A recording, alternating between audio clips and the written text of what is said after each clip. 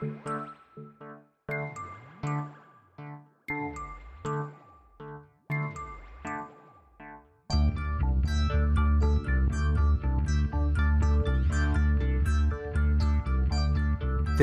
is Continuum Drag, a weekly podcast revisiting television sci-fi, fantasy, and everything in between.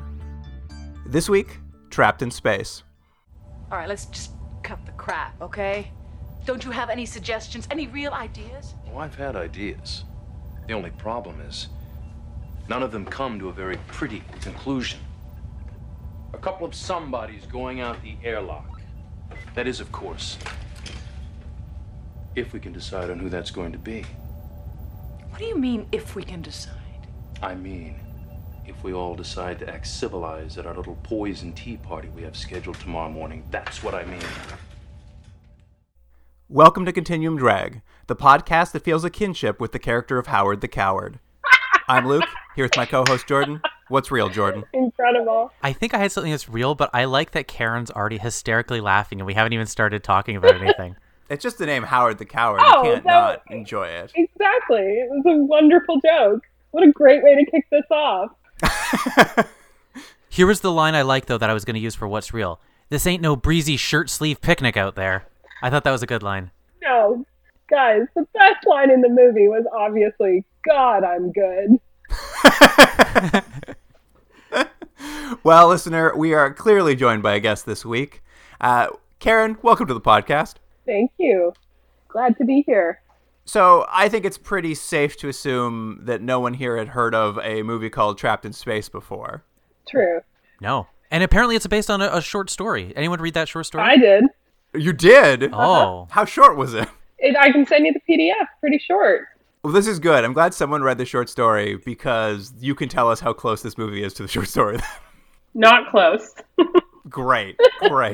All I read was that in the short story, Karen, correct me if I'm wrong, it's only two people on the ship, That's right. correct? Yeah, it's McNeil and Grant. And when I was watching this, it was before I looked into it, I thought, man, this would have been better if it was just the two guys. And then I was like, oh, that's what the short story is. Yeah, well, that's the difference between Arthur C. Clarke and whoever made You're not saying not the same caliber. Yeah, I guess that's what I'm saying.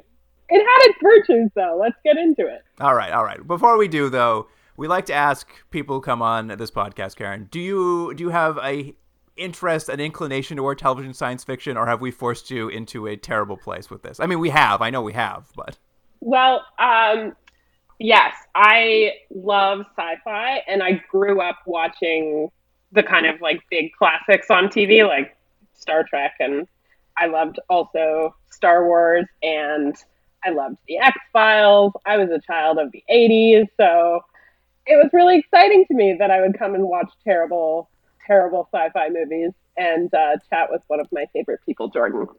Very sweet. Karen, can I embarrass you? Can you tell Luke what you dressed up as in school when you were a kid? That was so mean. Okay, so as I was eagerly awaiting the premiere of Star Wars Episode 1, The Phantom Menace, in 1999, our school organized a class trip to go see the movie. Not on Halloween.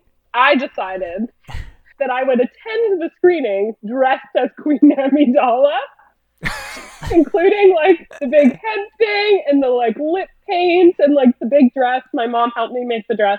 So I went to the movie theater with my entire class dressed as Queen Amidala, but the only person dressed up. And I was a social pariah for the rest of middle school. It was terrible. So your credentials are legit. Yes. This is truly legitimate credentials. I like this a lot. Okay, good. I love it. There's something so sad and sweet about that, though, of just a kid, like, you're so gung-ho about this thing, and socially it's the exact wrong thing to do. Maybe not nowadays. Maybe it's, like, cool, but, man, if I had dressed up as that, I'd still be hanging by my wedgie by some hook in the bathroom. Yeah, and I wasn't like a cute Natalie Portman Queen Amidala. I was like a slightly overweight, like going through a growth spurt awkwardly Queen Amidala, middle school Amidala. It was not a good look. Not at all. I'm impressed because that's the first one of that second trilogy, right? So you already were you were preemptively saying, I really like this character I haven't seen Before I before. had even seen it. And boy, was I mistaken that it would be a good film. Very impressed. I'm very impressed right now. Well, I couldn't find out much about the creation of this film. There's little to no writing about it. Granted, it was a very half-hearted search on Google, but there's very little going on. Totally. Well, you know what? It's indicative of a lot of stuff in this time period. It's that weird TV movie. I don't know if this was intended ever to be a series as like a backdoor pilot, but it just feels like it has that budget and that look, that production style of movies that were just on TV at that time. Like there just seemed to be a lot of these kind of like, what is this thing? And like, who is this for? Maybe it's just because it's like, because you don't know where your remote is. That's who it's for. It does have that kind of budget 90s vibe, but at the same time, the design of the ship is so like luxurious, like for a freighter ship, like the beds that they have, like these cool kind of like curved sort of mod looking sex beds. Like it's Well, that's what I was going to say. We should talk about how this, before we get into it, how this movie starts with sex scenes. So, I mean, that's why you need those beds. It comes off strong that way, doesn't it? totally immediate hook.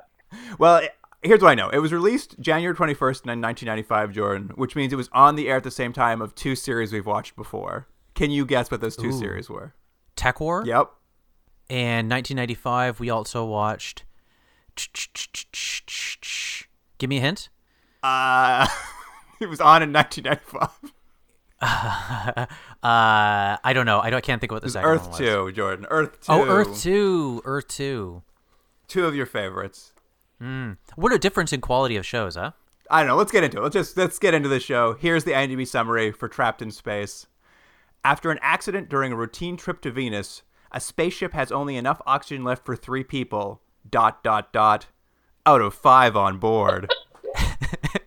The tension. I like, by the way, it's a routine trip to Venus, but they don't seem to have any backups.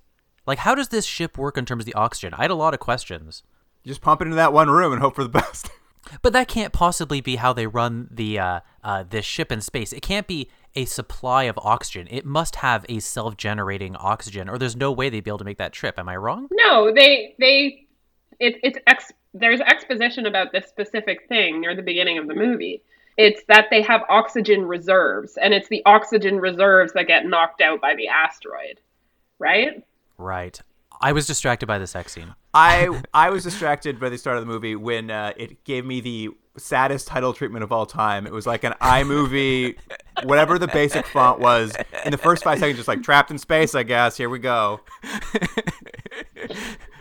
The editor, they realized he had only like a couple minutes left. He's like, oh, yeah, sure, I could throw a title on. It's just like a ship on a Windows 98 Starscape, like, screensaver. I'm like, oh, good, here we go. Yeah, but to start, we get a shot of, as Karen mentioned, there's sort of this blocky freighter ship. It's sort of more in tune with, I'd say, Star Wars than Star Trek. Very much so. Very, very utilitarian. It's transporting some cargo on a 6-month journey from Venus to, or going to Venus, I assume from Earth. Did you guys catch what its cargo was? Oh, Only once the accident had happened, they go into the cargo hold looking for some material to help them. Something basically. to help it. Yeah. Yeah, and they reveal that it's storing a bunch of random things, including a dead body in a chamber, right? Dead body in a cryo chamber. Yeah. The other like, there's very little in this cargo hold. The other boxes were wine, cigars, and porno. That's if they're desperate on Venus. I was absolutely amazed by how empty the cargo hold was. Like, there was nothing in there. Is this economically viable, this shipment? I couldn't tell. The captain of this ship in particular is a Captain Howard the Coward.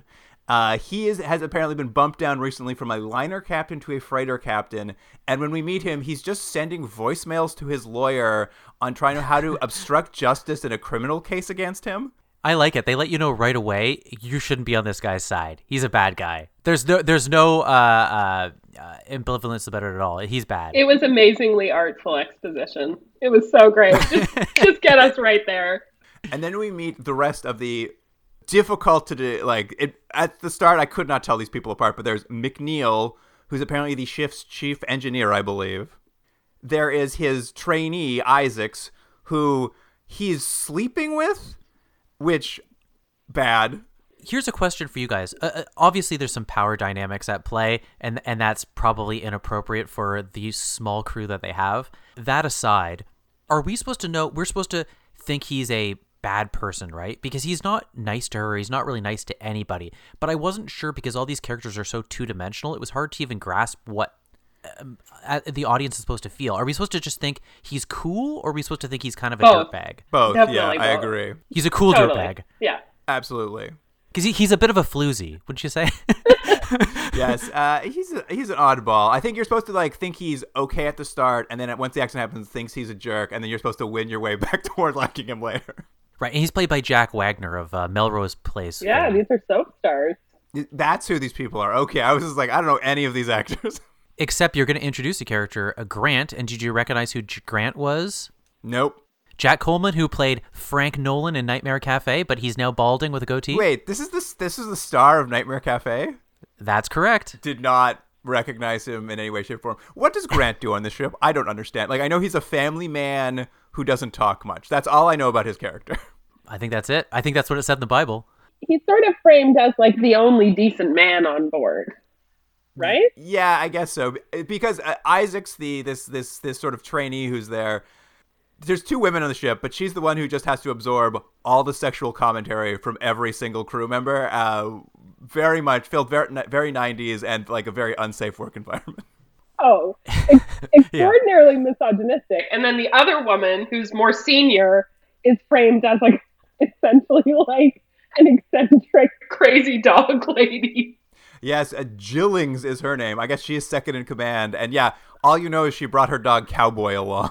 And I looked it up, by the way. The dog's real name in real life is Cowboy. I think it probably, like, all it would respond to, they're like, might as well just call the character Cowboy, because that's what he responds to. I guess that's not true. We do find about Jillings that at some point, I guess she was in a similarly difficult position and she didn't care for it, so that's why she never wanted to be captain. So that's why she's having such a hard time. Yeah. I don't think her character's given much, by the writer, she's not really given much to work with. Like, she's sort of just like written as kind of like a hysterical person, which I think is sort of unfair, because that's sort of how she was before things get bad, and then things get bad and she's sort of like just continues kind of freaking out. Did you find her hysterical? Well, and maybe it's not the right word. She was just like she's on edge before, you know, she needs to be on edge, and I'm not saying it's not her fault. I'm curious as to why the character's even. I mean, portrayed I that think way. they're all pretty two-dimensional. They're all just immediately on edge at all times. Like, the only other character left, before we get into all of this stuff, is Palmer, who his only role is Big Jerk. He's Big Jerk on ship. Yeah, and he likes knives. Yeah, that's right. He's not just a big jerk. He's like the loose cannon. He's like He's the wild the guy card. who's like gonna fuck shit up. Yeah. We're supposed to know he's like this because he had previously survived another catastrophic disaster on the Titan. Yeah, so he mansplains about what the rookie has to learn constantly. He really does. I mean, I'll give it the one piece of credit to the show. They spend no time before the inciting incident happens. Is that, like, in the first, I feel like 5 minutes, the Captain Howard is in his quarters. He gets a notification from the ship that an asteroid is about to collide. And I will respect the Captain Howard for this one thing. He does not hesitate. He gets this notification. He stands up, walks to the escape pod, and fucks right off, leaving the crew behind. Like, no hesitation. He just gets up and leaves. He's thought about it before in his darkest moments. He's like, if this ever happened, what would I do? He's like, yeah, I just leave. And it's also worth noting that in the Arthur C. Clarke short story, it also begins with the inciting incident. Like, there is no pretext. It just goes, bam, we're running out of oxygen and they got to figure it out. So, which is one somewhat connected thing that's I thought was interesting, is that because they have so many, there's not even that many characters, but because there is whatever 4 or 5 characters, I don't think anyone decided what each of these people actually do on the ship, because when we start the thing, no, who's flying this ship? Is it just an automated ship? They're like having dinner, playing cards, and the captain's talked to his lawyer, but I'm like, no one's flying this ship? It's just automated, my friend. You're just out there in 6 months. It just goes straight. yeah, you just point it in one direction and put it on autopilot. So that's why there's lots of time to test out those fancy beds. Totally. It is funny because that the alert that you're about to get hit by an asteroid is only in the captain's quarters. Nobody else gets that notification. Well, it may be on the bridge, but they're all too busy eating. Essentially, as you may have guessed, asteroid hits the ship, goes to their oxygen reserves, and now they're kind of stuck in this position where they're like, uh-oh, there's only enough oxygen left for 3 of us to make the journey, but we do have enough oxygen left for a 22-hour decision period. Oh, might as well use the time you have. And I guess there's also they can't send a distress signal. That's the other part. They can't send out a message. They can only receive newscasts from somewhere else. So they're constantly getting newscasts about how like everybody thinks they're dead. Yeah, it is the one thing you have to sort of hold your disbelief a little bit that they wouldn't immediately send help for them. I mean, I like, not a spoiler, this thing's been out for 20 years, but they do eventually send help, but it seems to take so long after they decide it's okay to do that, where you would assume they would just immediately send someone. The thing is that they show a clip of Captain Howard saying, it's like, everybody's dead, no reason to check it out. And they're like, okay, checks out. Yeah. Despite his like a previous criminal case where he killed everyone on the space liner, I guess. Yeah. Fool me once. Anyway, there is sort of there's this sort of a bit of time where they're like trying to figure out who's gonna, like, should they draw lots? How should we live? Everyone kind of is just like immediately incomplete. Everyone gives up on their lives so quickly. Like Captain McNeil immediately grabs, or not Captain McNeil, the chief engineer, immediately grabs wine, gets drunk, and just orders a bunch of holographic hula girls to dance around him. Yeah, I think it was supposed to be sort of a little bit more salacious. I think because the other character reacts as if he's like, they're digital prostitutes, I suppose. But really, they're just dancing, which seems pretty harmless. They were caressing him. They were. With their hands. They were caressing, that's true. I think she's not so much upset about the hula girls as his complete lack of spine, I think, is what she realizes. Isaac, his trainee, they've had a relationship, they've been sleeping together, and she's like, oh, you're an awful human being, it turns out. Yeah. Isaacs, however, is far more capable. She's just like, listen, maybe one of us should go check out the damage outside, see if there's like any oxygen pockets left that might like extend our, like, she's at least trying to do something. And her I guess boyfriend / chief engineer is getting drunk with hula girls, so she's pretty annoyed, which I thought was very reasonable. Totally. She's essentially the only proactive one. I mean, she's just trying to fix the problem. Everyone does seem to give up, don't they? Very quickly. It is interesting, and I think they probably didn't do enough with this because it's not very well written, but there is an interesting idea that the person who has the least experience, who is to this point being treated the worst, is clearly the person who has the most focus and is the only person who's being proactive at all. But they sort of, as we're going to learn, she sort of seems to get punished for that, which is not how I thought it was going to go. Yeah, it's wild. She does this spacewalk because she's like, I'm going to go out there, I'll check it out. Jillings and kind of Grant are on her side. So she does this spacewalk, checks out the damage. She's in this like big spacesuit with like rockets on it and stuff. And of course we have to have there's some tension there. Once McNeil finds out she's gone out, he freaks out because he's drunk, but he's just like, if she uses her little rocket boosters, if there's any leaking oxygen, she could die. And of course we immediately cut back and she fires her rocket boosters on leaking oxygen. There's an explosion. She's thrown up into, I guess it's an antenna that's damaged. It's like full of wires or something. So she's trapped up in this thing, and McNeil has to like man up and go out and save her, I guess. While drunk. Well, very drunk, yes. And that goes very well. That may be the most insane scene of the movie. He is like pulling wire. I didn't understand. She's like wrapped in little tiny wires somehow, attached to this thing, and then he like her suit gets clipped very slightly, right? What it is I think it's just because they don't have a big budget and they don't really block it very well, but I think it's the tension was supposed to be that she's really caught in, but it's a very gentle situation because even the slightest move might tear her costume. That's really what they're trying to do, but it just kind of looks like she barely moves and gets the tiniest little tear. And then Karen, what happens if you get a tiny little tear in your costume? Like a full decompression of her suit? Is that what you mean? Yeah. Is that a trick question? The way you asked it? So funny. Yeah, and then it was like the most gruesome head explosion. I think my favorite part of her head explosion in her suit is like, it's great. It's just like a huge balloon of blood explodes inside her suit, and they cut back to McNeil, and somehow he's got blood on the front of his helmet too. I'm like, but it was all inside of, I don't understand where this blood came from. Yeah, she was fully enclosed with an helmet.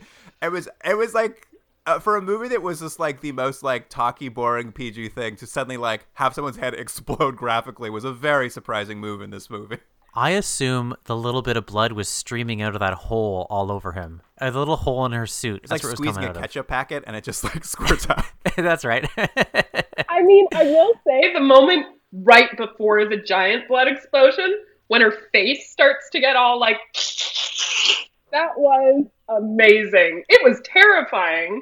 It was good. There was like this hot second where you get a clip of a great special effect happening and then her head explodes. So good. It was so good. Well, and we're what, about 10, 15 minutes into the movie? No, it's That's about the 30, highlight. 45 minutes of the movie. Weirdly, so little happens that you can really jump to like all the important. And there's like when she's doing this and she accidentally causes a like another explosion by like lighting up this oxygen. They come back in. She's dead. They're like, well, that's unfortunate. Like, also, we've lost so much oxygen now. Only one of us can live. Like, there's just they've went from 3 to 1 in like 2 seconds. It's like, well, now only one of us gets to live. The reason she went out there is they said they think maybe the scanner, whatever they have in the computer, can't tell the exact amount of oxygen that might be stuck in these sort of oxygen tubes, I guess. And when she went out there, what she unintentionally did was there was extra oxygen in there, but the accident somehow blew that out. So there's less oxygen than they think now. I think that was what they were implying. I think. I don't know, because even this McNeil character, he comes back in and he's just like, she might have been right. There might be some more air pockets.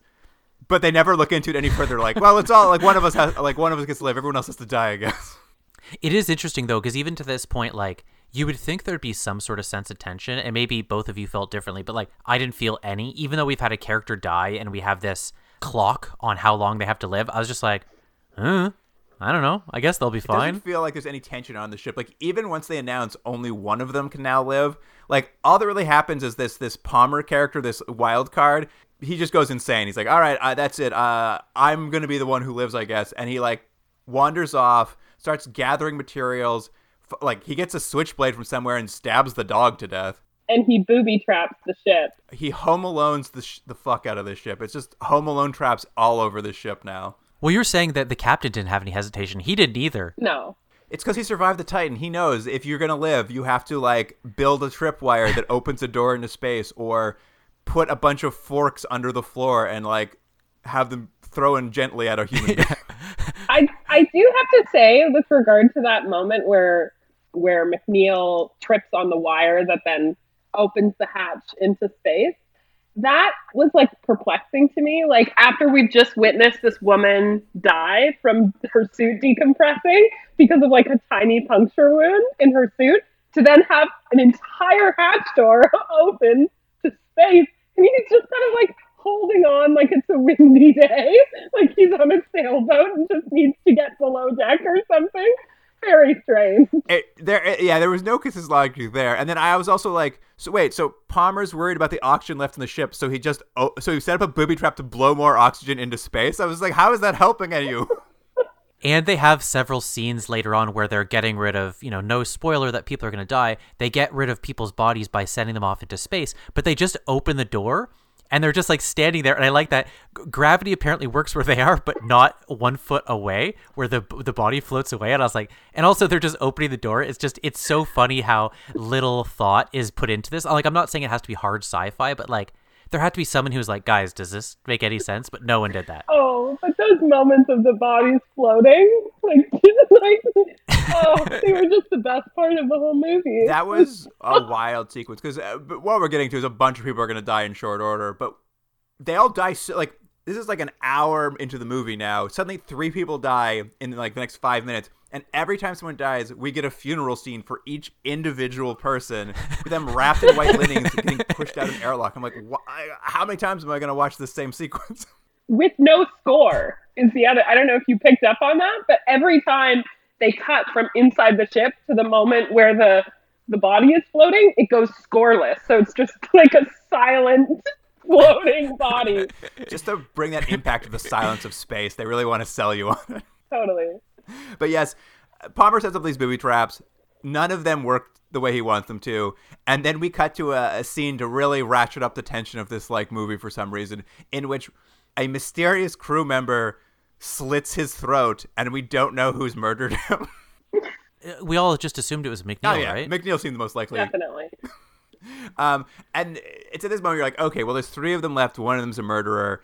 Where's this going to go? And they immediately are just like, hey, what happened to Jillings? It's just like cut to her. Oh, she committed suicide in her bedroom because her dog is dead. I'm like, oh, so there's now 30 minutes left of this movie with just these 2 men? Yeah, it's funny because as we said before, the short story being 2 people, this movie has all these characters but just wants to kill them right away to get down to the tension of 2 people, where it could have started with them. But I think the issue is they didn't want to have that slow, somber sort of 2 people having a long discussion around a table as to what they're supposed to do. They wanted more action, but they kind of jammed it into 5 minutes. They wanted the whole conceit of opening with a sex scene and having this sexual tension between this like young cadet and like multiple other men on the ship. Like that is like, they needed to insert that. So they needed to create this whole apparatus of characters around Grant and McNeil in order to achieve it. We need 20 minutes of sexual tension, 20 minutes of who's going to die, and then another 45 minutes of 2 men just sitting around. Yeah. And the 2 men that are left in the film are the same 2 men from the short story. So is this the part where the short story kind of starts? We basically, it's as if they're like, all right, now we finally got to the part where we have a short story. It's a little different in the short story. The character McNeil in the short story, in the film, ends up being the de facto captain. Like once everybody else is gone or been off, right? By the time that it's down to the 2 of them, he's like the senior one. In the short story, it's actually the reverse. So Grant starts as the ship's captain from the beginning. In the short story, McNeil is also kind of an a-hole. Like he's kind of a D-bag. So that's authentic. 100%. And Grant basically has this holier-than-thou position that like he should be the one to survive because he's the better person, obviously. But then it ends up being the reverse, that it's McNeil that survives. Well, that is sort of like what happens here, because once it's the 2 of them, Grant just starts thinking about his family, and he really suspects that McNeil, has killed this Palmer character, but also he's really suspicious he's killed every other character, even though we as the audience know that's not accurate. But it is what happens is Grant just like kind of gets to the point where he's like, well, you know what? One of us can live. I'm the better person. So I'm going to invite McNeil for a coffee this morning, and I'm going to we've got like suicide powder sitting in a cupboard. I'm going to pour it in his coffee. I'll kill McNeil, and I'll be the one who survives. Like, that's kind of what we get to here. The internal dialogue we're supposed to get is that he's like, I have something to live for. I have a family, and I'm a better person. Has nobody, and he's a murderer, so I should be the one to survive. And there's a little bit of tension about maybe McNeil has switched the cup, but they push it aside quickly. We're supposed to think like, oh, McNeil did drink the right cup. Grant's pulled it off. And then we get like a hard cut to, I guess, like 4 months later. Like it was just a very abrupt sudden cut. A rescue party has come to check out the ship because in the interim, I guess they figured out the way the ship was damaged, someone must have survived, and it's like even slowed down as it's approached Venus. So like this rescue party has arrived to see what's going on the ship, and they've brought the captain Howard with them. And I was just like, why have you come, Howard? Like you know it's going to be awkward. No matter what happens on that ship, you know it's going to be an awkward little conversation you're going to have. I like the idea in a rescue mission. Just think about it like here today. There's some horrible tragedy has happened and someone has miraculously made it out and they're like, well, we need to go rescue everyone else. You know who we're going to bring? The person who was traumatized in the accident. Let's bring them to go see what's left. It's such a... And the reason they're doing it is because obviously you want to have this reveal of these 2 characters see each other again. But yes, in world logic, it makes no sense. Guys, this is what happens in Titanic. In Titanic, Rose goes back for the rescue mission on the ship as an old lady. It's totally a convention of the rescue mission to bring back the person who was in the original accident. That's true. You're right. Howard needs to go back and find the heart of the ocean. Exactly. That's what it's called, right? I think, anyway. That's right. But, important note, in the short story, this moment between the 2 of them with the cups and the, like, attempted poisoning, you understand, as the reader, that McNeil is like hip to this plan and essentially changes the powder in the cyanide pill or whatever it is for of bitter salt so that he will be able to taste and know that his counterpart has attempted to off him. And so there's a line in the movie where he goes, bitter coffee or something like that. And that is a nod to the short story because that's what happens in the short story. Well, I guess that's sort of what happens because what we see this rescue crew land, and the big reveal is that McNeil's the one who's somehow still alive on the ship. And when they reveal that, we just cut to a flashback. We just like go back to where we left off in the kitchen. Wasn't that an odd narrative technique too? Because it's supposed to be like this, like it's almost like a commercial break sort of thing. Like you wouldn't believe it's not what you thought happened, but then 30 seconds later we just see it. I'm like, why not just continue that scene then instead of having this weird break for 10 seconds? It's exactly what you just described, Karen. Is McNeil's like, oh, FYI, I changed all the poison out for salt so I'd know if you're going to murder me. And then Grant comes clean. He's like, I'm sorry, I think you're a murderer. That's why I tried to kill you. And McNeil's like, oh, yeah, by the way, I've had evidence this whole time that I didn't kill anyone. I haven't bothered to tell you up till now, but here's the suicide note from Gillings that explains that she murdered Palmer because he killed her dog, and so I'm innocent of all charges. It felt like information he could have provided a little earlier, but I like that he sat on that suicide note until an attempted murder on him. So Grant's just like, oh, I guess you're not a bad man, so maybe we should just draw cards and see who has to die. Also, I love this. They're like, let's draw cards to see who lives. I'm like, high card or low card, guys? You got to say it before you draw. Nobody says anything. I'm just like, well, is it high card or low card? This draw's not going to work. What are the conditions of this draw? What does this even mean? Yeah, what happens? Because if I was doing that game, we didn't say anything. Then I put it. I'd be like, "What is this worth? I don't know anything about cards. Is this good?" And then the person would just like, he would just say, "Yeah, you die." I'm like, "All right, I guess it checks out." This is you and me, Jordan. You pull the king, I pull the 5, and I'm like, "Oh, I was low card. Low card lives."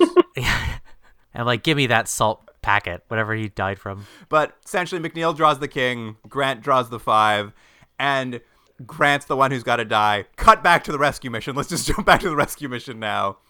And it's just like, McNeil's like, that's how I lived. And then he punches the Captain Howard in the face because you knew that was coming. Mm-hmm.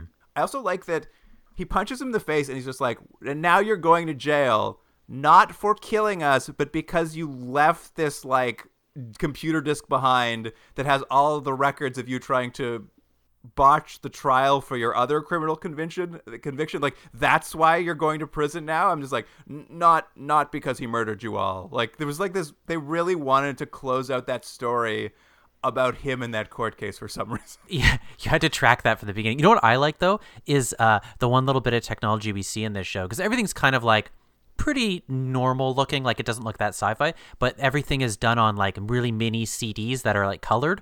And they're like the size of like a cookie. Pogs. They just use Pog. They do all look data like Pogs. is on Pogs in this future. He's like, I've got this Pog that proves you tried to corrupt justice. Yeah. And just when I think it's all over, I've forgotten about the weird piece of technology in the cargo hold they mentioned 1 hour and 15 minutes ago. Hey, wasn't there a dead body and some rich guy in a cryo tube sometime that was revealed earlier? And McNeil's like, hey, come with me. And he reveals that Grant is in a cryo tube this whole time. I was like, oh, right, you guys have had this solution this whole time. And the rescue crew like, all right, well, let's try to wake him up and make sure he's still alive. And Grant wakes up and he's just like, how am I not dead? And it's at this moment you realize that McNeil never told him this plan. He's like, okay, kill yourself. And he's like, just kidding. I gave you a sedative and put you in a cryo tube. I was like, wouldn't it have been easier to be like, let's give you a sedative and put you in a cryo tube and see? Like, it's so crazy to think that McNeil's like, die. Why don't you die? And then later he's like, just kidding. I put you in a cryo tube. You're not dead. Like, it's just the most insane. Like, why would you do that to someone? I can't hear Karen's audio, but I like that she's falling out of a chair laughing. I like that it's a gag. It's just funny when you wake the person up. You're like, hey, remember you went through that trauma? You wrote that letter to your family saying goodbye? Prank! Yeah. But they shake hands. They're friends. A wild ending. And then from that like end to the movie, they cut to, I did the math, a straight 23 seconds of a static shot of the ship just floating in space before the credits roll. Just like I don't even know if there's music. It's just like a static shot of a ship in space for 23 seconds. And I'm like, oh my God. And then credits roll. 23 seconds is a ludicrous amount of time by today's entertainment logic. I was like, It's were you incredible. running 23 seconds short? Is what's happening here? I don't understand. 100%, that's what it was. This was wild. Jordan, why would you pick this? I don't know. I picked it for Karen too. Of course you did. Okay, so I want to get into, so what about the theme? What are the themes of this? Like what are you guys taking home? Like what is leaving an impression on your soul from having watched this? What's leaving an impression on my soul? Oh, man. I mean, I think the themes of the movie are about, I guess, trust. It's mostly a movie about who can you trust. But you get so little insight into anyone's character, and they're all so willing to turn on each other at the drop of a hat. It's crazy. Well, I would argue that there is this sort of like overarching theme of essentially like human malevolence, right? Like we had the option of having 3 survive. If we had just been able to agree on how that was going to work, then 3 would have survived, and that would have been, the best possible outcome given the cards they were dealt. But because they just essentially can't keep their shit in their pants, or whatever the analogy is, they end up having more death and destruction and terror inflicted on all of them, and fewer of them come out alive. So, I mean, it is a grim take on humans for sure. Although at the end, you see, McNeil turns out to be such a sweetheart. He saves another life. Like, I don't know. I don't know what the lesson is. Of course he was going to be the hero. His first line was, what was it? Was it good for you?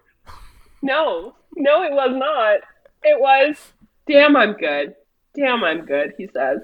That was the beginning of the movie. As soon as he said that, you're like, of course this guy's going to come out on top. Oh, I just thought that meant he was good at sex. I didn't realize it was an overarching theme. No, it's like a foreshadowing of what's to come. But it is a shame because you think there would be more for his sort of like a redemptive arc for him, Like, I'm fine with him starting off as kind of a dirtbag, and then when push comes to shove and he's put in this terrible situation, he finds that there's more in him than he originally thought, and maybe the people around him thought, and there is some genuine qualities to him. But that's not really what we get with him. It's sort of, he starts at a baseline of being this, as we said, kind of this arrogant, kind of gross guy, and he sort of just smarms his way through the movie, and at the end he's like, gotcha, you're not dead. And it's like, but his arc is just flat, and all the characters' arcs are flat, really. I think we can all agree the movie we hoped to watch was about a man who sleeps with interns who turns out to be the hero. Exactly. That's the hero we're all craving these days. Yeah. Always great to see that, like, skanky intern explode first, right? Like, fuck her. How dare she take the initiative? That's what I was going to say. Again, there's another more interesting story that the person, I mean, maybe it's being done to death, but the person who has the least experience, but she has the greatest head on her shoulders, and she's the most proactive, and she actually saves everybody after they've kind of been pushing her down. There's something interesting there, but they're like, what we should do this woman? We should punish her because she's already been abused. Like, it's just such an odd choice to make. And maybe it really is a bit of a timestamp as to what we are supposed to appreciate as a viewer, of what we're supposed to expect of our heroes in our entertainment. I will say that I think the actor that played Isaacs, the intern, was the winning actor of the film. I think she was the best one. I agree. Yeah. And I like Cowboy. Cowboy's pretty good too. And so I went down a Sigrid Thornton wormhole online after watching this movie to be like, who is this woman? What has she done? And there are some amazing stills of her on horseback. I don't know. Very interesting woman. Well, she won a gold medal at the Olympics for horse riding. No, I made that up. Oh my goodness. Jordan hit the off button on his TV as soon as this was over and never thought about it again. Well, you know what? But that's the thing, Karen, you're talking about what are the themes of this thing. Really, I think the impression you get is that of very little. I think this will fade off.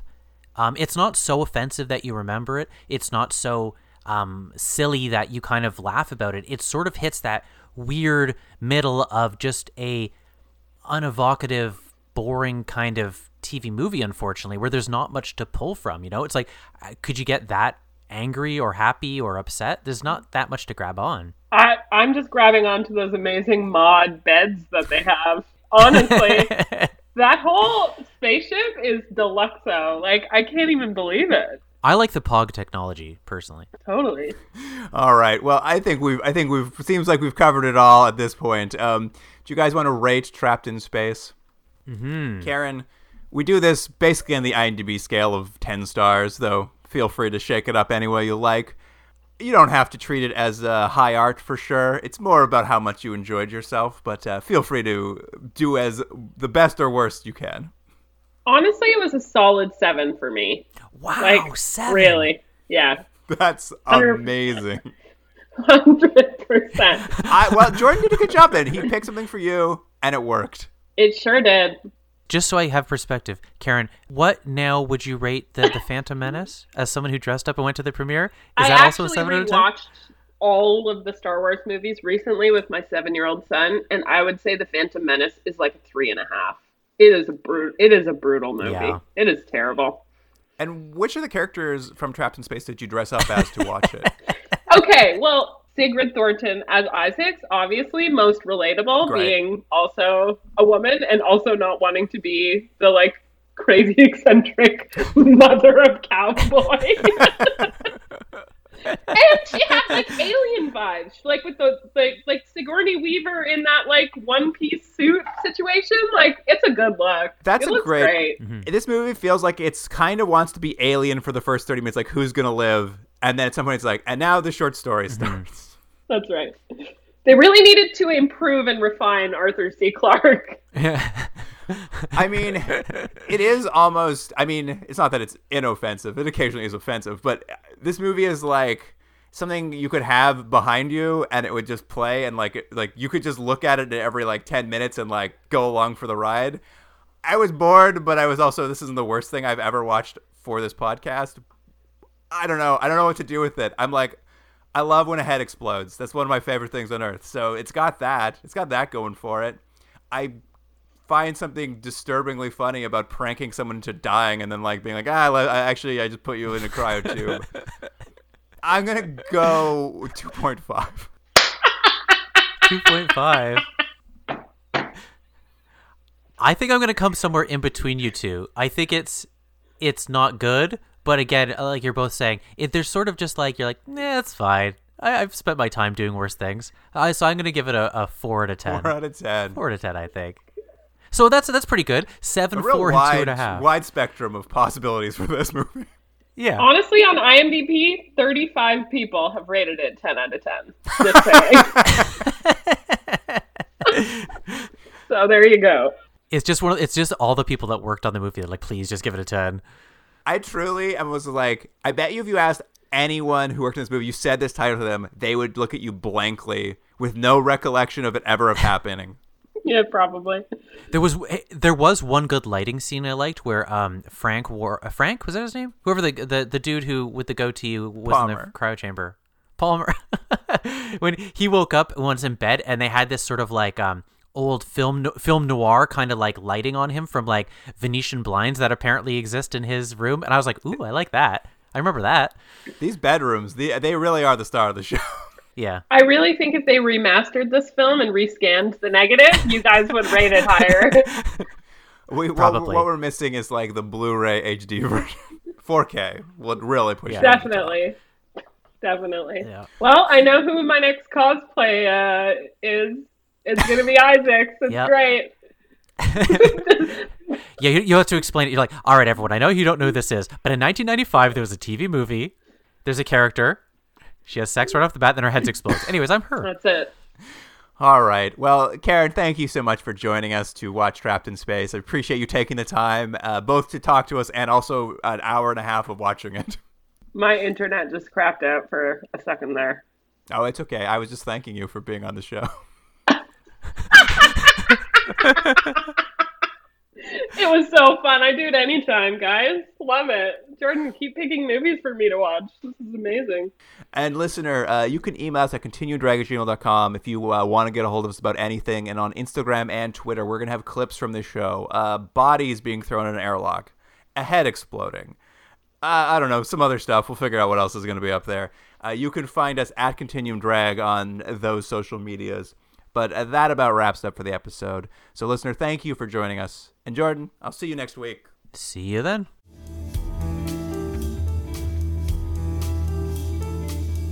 Continuum Drag is recorded in Toronto, Ontario. Theme music by James Rex Seidler. Produced by Jordan Dullock and Luke Black. Special thanks to Aaron Hughes.